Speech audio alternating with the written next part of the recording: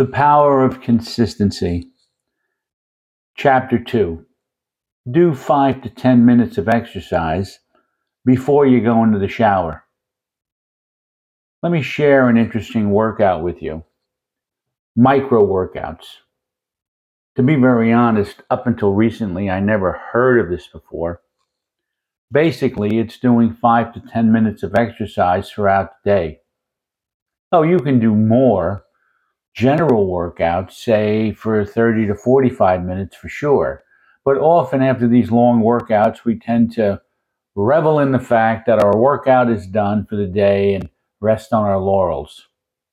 My 5 minutes in the morning starts with a short stretch and then 50 air squats and 20 push ups off the back of the footboard of my bed. Research supports the fact that these 5 to 10 minutes of exercise throughout the day lowers blood sugar and helps fight against obesity. I would say from my experience that it does. Now, why do this? It creates the habit, and when done consistently, you'll always be aware of the fact that even if you did nothing else, you still did 5 minutes of structured exercise for the day. There is something that's called NEAT, and this stands for non-exercise activity thermogenics. This is the amount of calories you burn just by moving.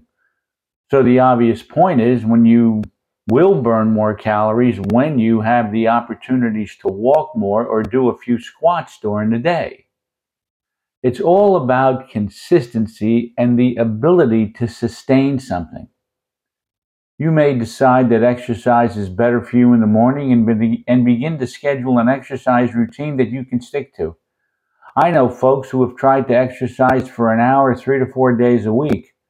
They discovered that this wasn't sustainable and abandoned the program. By exercising a few minutes in the morning, at lunch hour, and then later in the day, you can get 30 minutes of exercise. Remember, I'm talking about 50 squats and 20 push ups, which you can do off of a desk.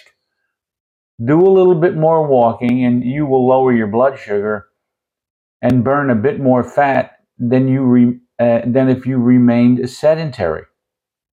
By the way, if you find yourself sitting for more than 1 hour at a time, set a timer for yourself or invest in a watch with a timer and one that counts your steps to give you reminders on when it's time to start moving.